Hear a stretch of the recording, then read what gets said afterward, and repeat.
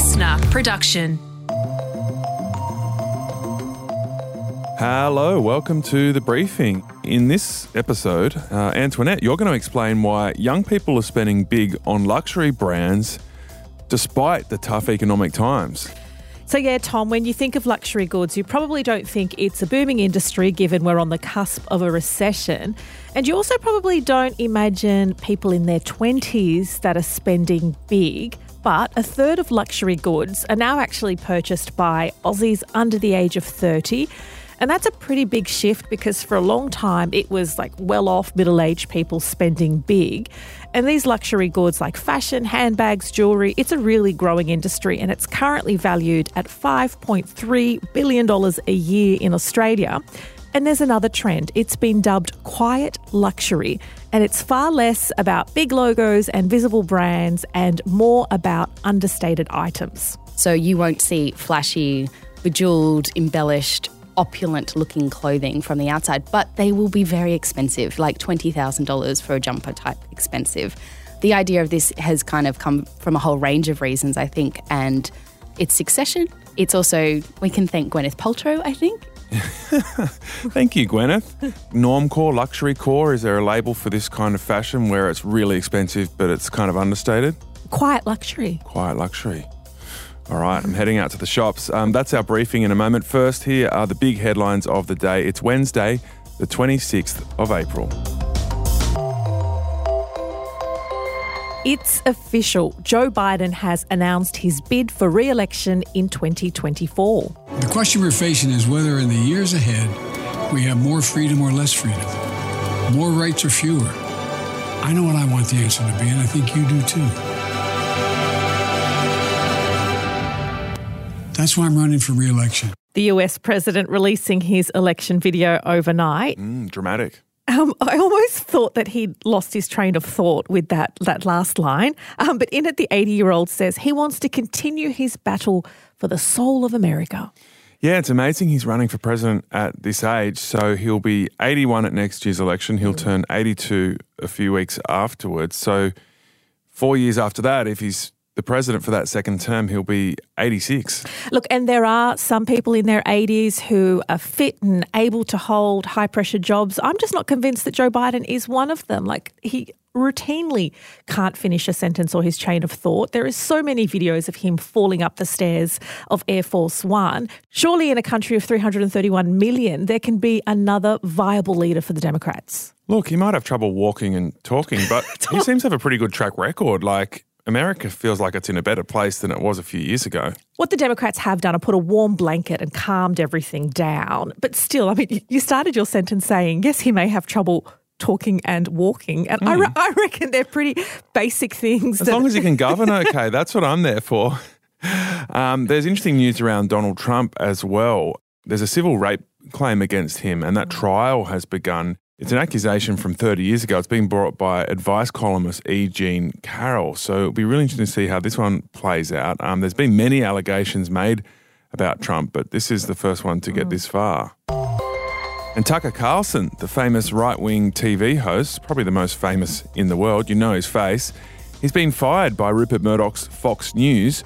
This comes very soon after the Murdochs settled the defamation case for spreading lies in the so-called 2020 stolen election. Carlson was seen as a big part of that problem, knowingly spreading those lies.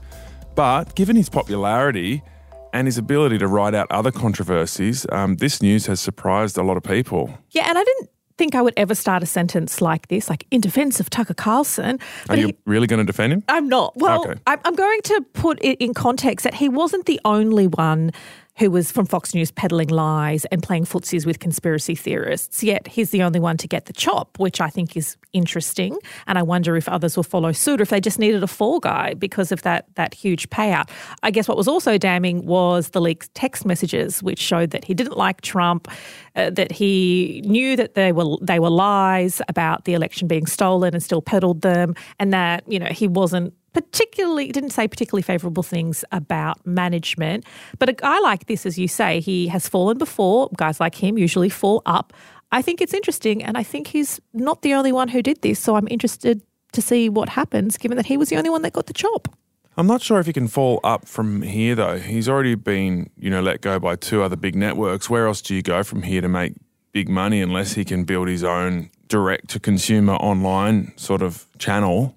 I think it's possible that they'll potentially rehire him. Imported medicine will be cheaper for 6 million Australians who'll be able to buy twice as many medicines for the cost of one script under a major pharmacy reform to be unveiled today. So if approved, it'll be part of the upcoming federal budget. Patients would have access to 60 days worth of medicine for each script from July 1. And the proposal would halve the current fees paid by the government each time a pharmacist dispenses subsidised medicines. And Tom, it said that this move will save Aussies up to $180 a year.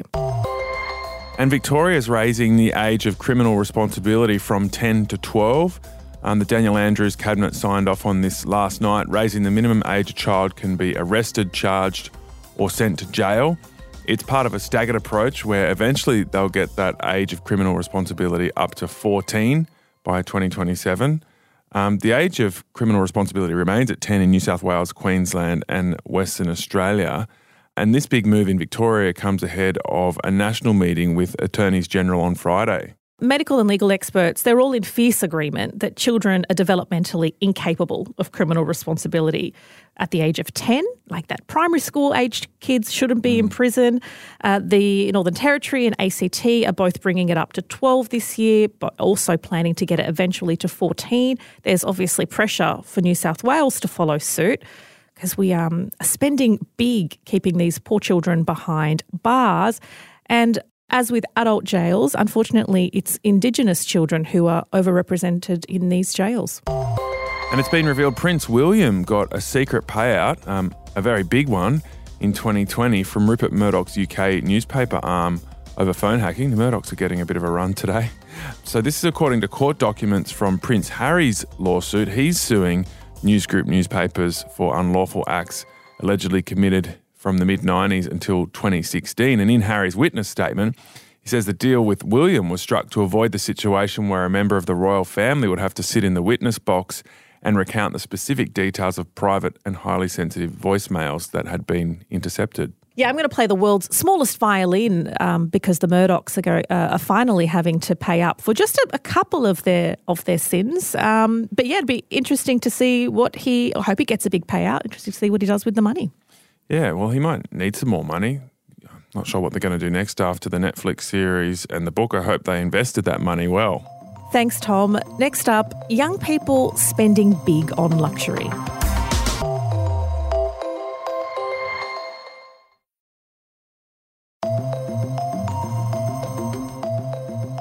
Have you heard the expression money talks, wealth whispers?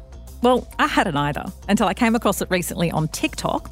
And the person was referring to Gwyneth Paltrow's recent courtroom wardrobe and how it was all like super luxurious, but there were no brands or logos in sight. And luxury retail is growing here in Australia. It's worth more than $5 billion. And what's interesting is that spending big on understated luxury items is no longer just for celebs or older rich people. New research shows young Aussies are also lapping it up. Kayla Wheeler is a senior analyst at market research company IBISWorld, and she's also the co-author of a recent report into luxury retail. Kayla, thanks so much for joining us. The luxury end of retail is growing. First of all, tell us about this growth. So the luxury retailing industry has been growing. IBISWorld projects that it'll grow by just over 5% over the past 5 years to reach $5.3 billion. This includes a 12% growth in the current year. This is obviously inflated a little bit from inflationary pressures and revenge spending with the borders reopening and restrictions easing across Australia. And I have heard that term revenge spending a little bit. What does that mean? So obviously people were cooped up in their homes during the pandemic.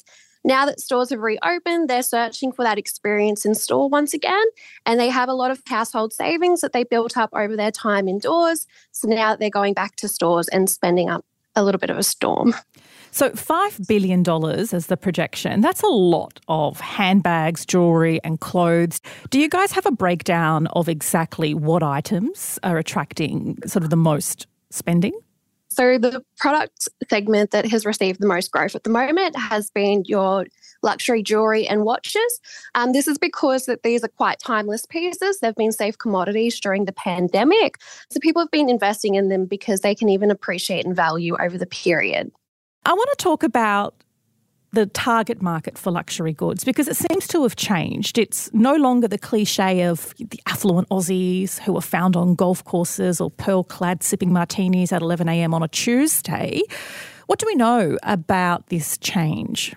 No, it's not anymore. It's definitely hitting into the younger consumer market. The 15 to 34-year age group now accounts for about 1/3 of spending in the luxury retailing sector. Polarization trends are definitely prevailing through the younger market. They have high savings ratios throughout the pandemic, many of which still live at home. They're going into the workforce. They're leaving uni. They're needing new styles. They're also very active on social media, which is where they're seeing celebrities. They're seeing fashion prevail overseas in the States, and they want to be amongst the styles and the trends.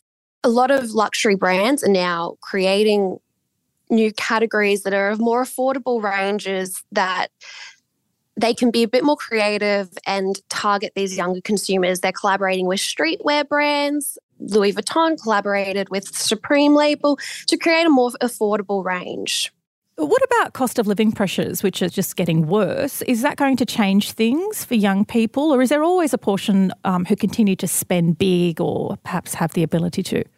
With the luxury retailing sector, their major target market is high-income earners. These consumers are less affected by financial stresses and that come with rising interest rates and the COVID-19 pandemic, as well as the younger demographic, which are now becoming increasingly lucrative.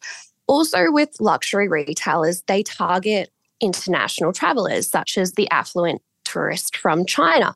With borders reopening, these international arrivals to Australia are expected to reach pre-pandemic levels about 2025 to 26. This will bring back much of their old target market that they were seeing prior to the pandemic. So what are you seeing among your friends when it comes to luxury goods? Well, I'm in my 20s. We're all quite active on social media. We're seeing a lot of influencers out there wearing these pieces that are very timeless, sophisticated and understated. At the moment, quiet luxury is definitely on brand. Fashion is very fickle, so styles are constantly changing. They're ever changing. And at the moment, quiet luxury is definitely what's on trend. That was Kayla Wheeler from Ibis World. And now to unpack or peel off quiet luxury a little more, fashion lecturer and freelance writer Alison Izzo joins me. Thanks for your time, Alison. So here's the thing. Most people I know who own luxury goods are really ostentatious about it. Like they'd have a Louis Vuitton tattoo put on their head if someone would agree to do it. But that's no longer trendy. So what's changed? There's this movement towards really expensive, really high status luxury items, which you can't tell by looking at it necessarily unless you're in the know. So this kind of trend has come to the fore thanks to, Succession, I think is the main driving force at the moment, and that's definitely brought it into the mainstream. I feel like everyone's obsessed with that show, and it's a look inside the world of the super, super rich. And they don't wear logos. They don't need to. They're so rich that I think that it's a movement against that kind of ostentatious show of wealth. And so you won't see flashy, bejeweled, embellished, opulent-looking clothing from the outside, but they will be very expensive, like $20,000 for a jumper type expensive. The idea of this has kind of come from a whole range of reasons, I think, and it's Succession. It's also, we can thank Gwyneth Paltrow, I think, in a small way.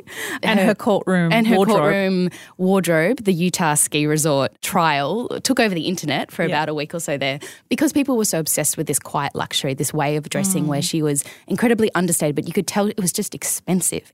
I think it's important to know that younger people, those aged under 30 who are into luxury goods, are also consuming fast fashion, although there is a bit of a push against fast fashion because we know just how bad it is for the environment. What have you seen there? There's a two-speed thing. I think if you look at Gen Z, they know that fast fashion is terrible, and you look at labels like Shein where it's incredibly cheap. The products to buy, cost $5. It's terrible for landfill. It's terrible for the environment. But those brands are incredibly popular. But at the same time, studies have shown that that same generation are also really aware of the environmental impacts, and sustainability and the ethics of brands and designers are more important to that generation than any other. So I think we've got a two-speed thing going on where people buy fast fashion, but they also know that it's not great. And I think it's sort of a guilty pleasure of shopping at the moment. Gen Z and Gen Y are an interesting bunch, particularly Gen Z, sometimes, oxymoronic in their approaches, because they do want luxury goods, although they are consuming fast fashion. They do care about climate change. They're probably concerned about the war in Ukraine. How does that play out in fashion choices, and how do you think that's going to affect luxury good purchases? Look, I think it's really interesting. I think what we're seeing is a rise of brands who are putting their sustainability concerns more to the fore, and it's more in their communications, it's in their branding, it's all on their website, and I think they're communicating that better if they're doing it. We're seeing more B Corp certified brands, and I think that's coming from a real place of genuinely trying to change, and younger consumers do definitely consider that, and they do value it highly. I think the way that most people shop is high and low. I think that, unless you're of the royal family on Succession, unless you're Gwyneth Paltrow, you're not going to dress head to toe in Kate or in Totem or in The Row or in Celine or in these kind of hard to get Loro Piana brands, which are very understated. Right, and you can perhaps feel that you're more empathetic to people who are living below the poverty line while you're still wearing, $30,000 blazer. 100%. And the people who, it's a silent signal to the other people who know that $30,000 blazer. So it's still a status symbol, but it's just a little bit more refined and a little bit more of an in-joke, I guess. It's not as crass. It's kind of like a quieter way of showing your knowledge of fashion, but also your status, your social status, and your ability to buy those items. And what does it do with guilt? Because when you know things are super, super tough for the rest of the country, do you think quiet luxury helps you manage internal guilt? Oh, gosh, that's such a good question. I think that depends on the individual. I think a lot of these people who are super rich don't genuinely care about it because they're living their best life in a $30,000 coat. Yeah. They may not want to look like they don't care, but ultimately, if they really cared, they'd probably be buying from H&M and donating the rest of the money to charity. So as with a lot of things in fashion, it is very much about the appearance of things. And I think that this speaks to sort of the PC nature of fashion. You have to look to be in step with the culture and aware of your surroundings, your cultural context. Do you think when it comes to quiet luxury, it is old money versus new money? And I hate to simplify it to that kind of dichotomy, but a lot of people that I know who are new money, very new money, they can't wait to show it. They will have labels head to toe, more than you can even count in one outfit, so that everybody knows that they've spent tens of thousands of dollars to look that way.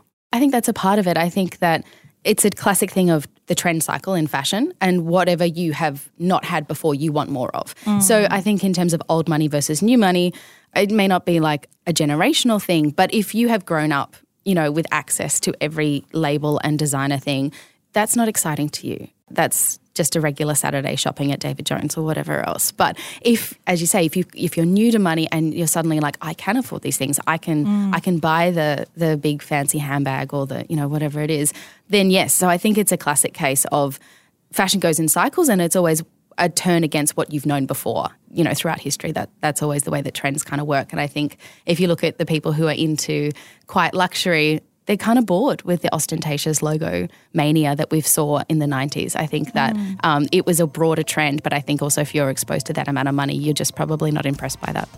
Fashion lecturer and freelance writer Alison Izzo. Well, let's see how the luxury retail market plays out, given that economic conditions, by all forecasts, are expected to worsen. And how fascinating is it that, yes, we know fashion comes in cycles and trends. We've always known that. But that it can also mirror massive historic milestones like the French Revolution, where rich folk just kept spending big, but in a way that was a little secret they shared, just with people of their class.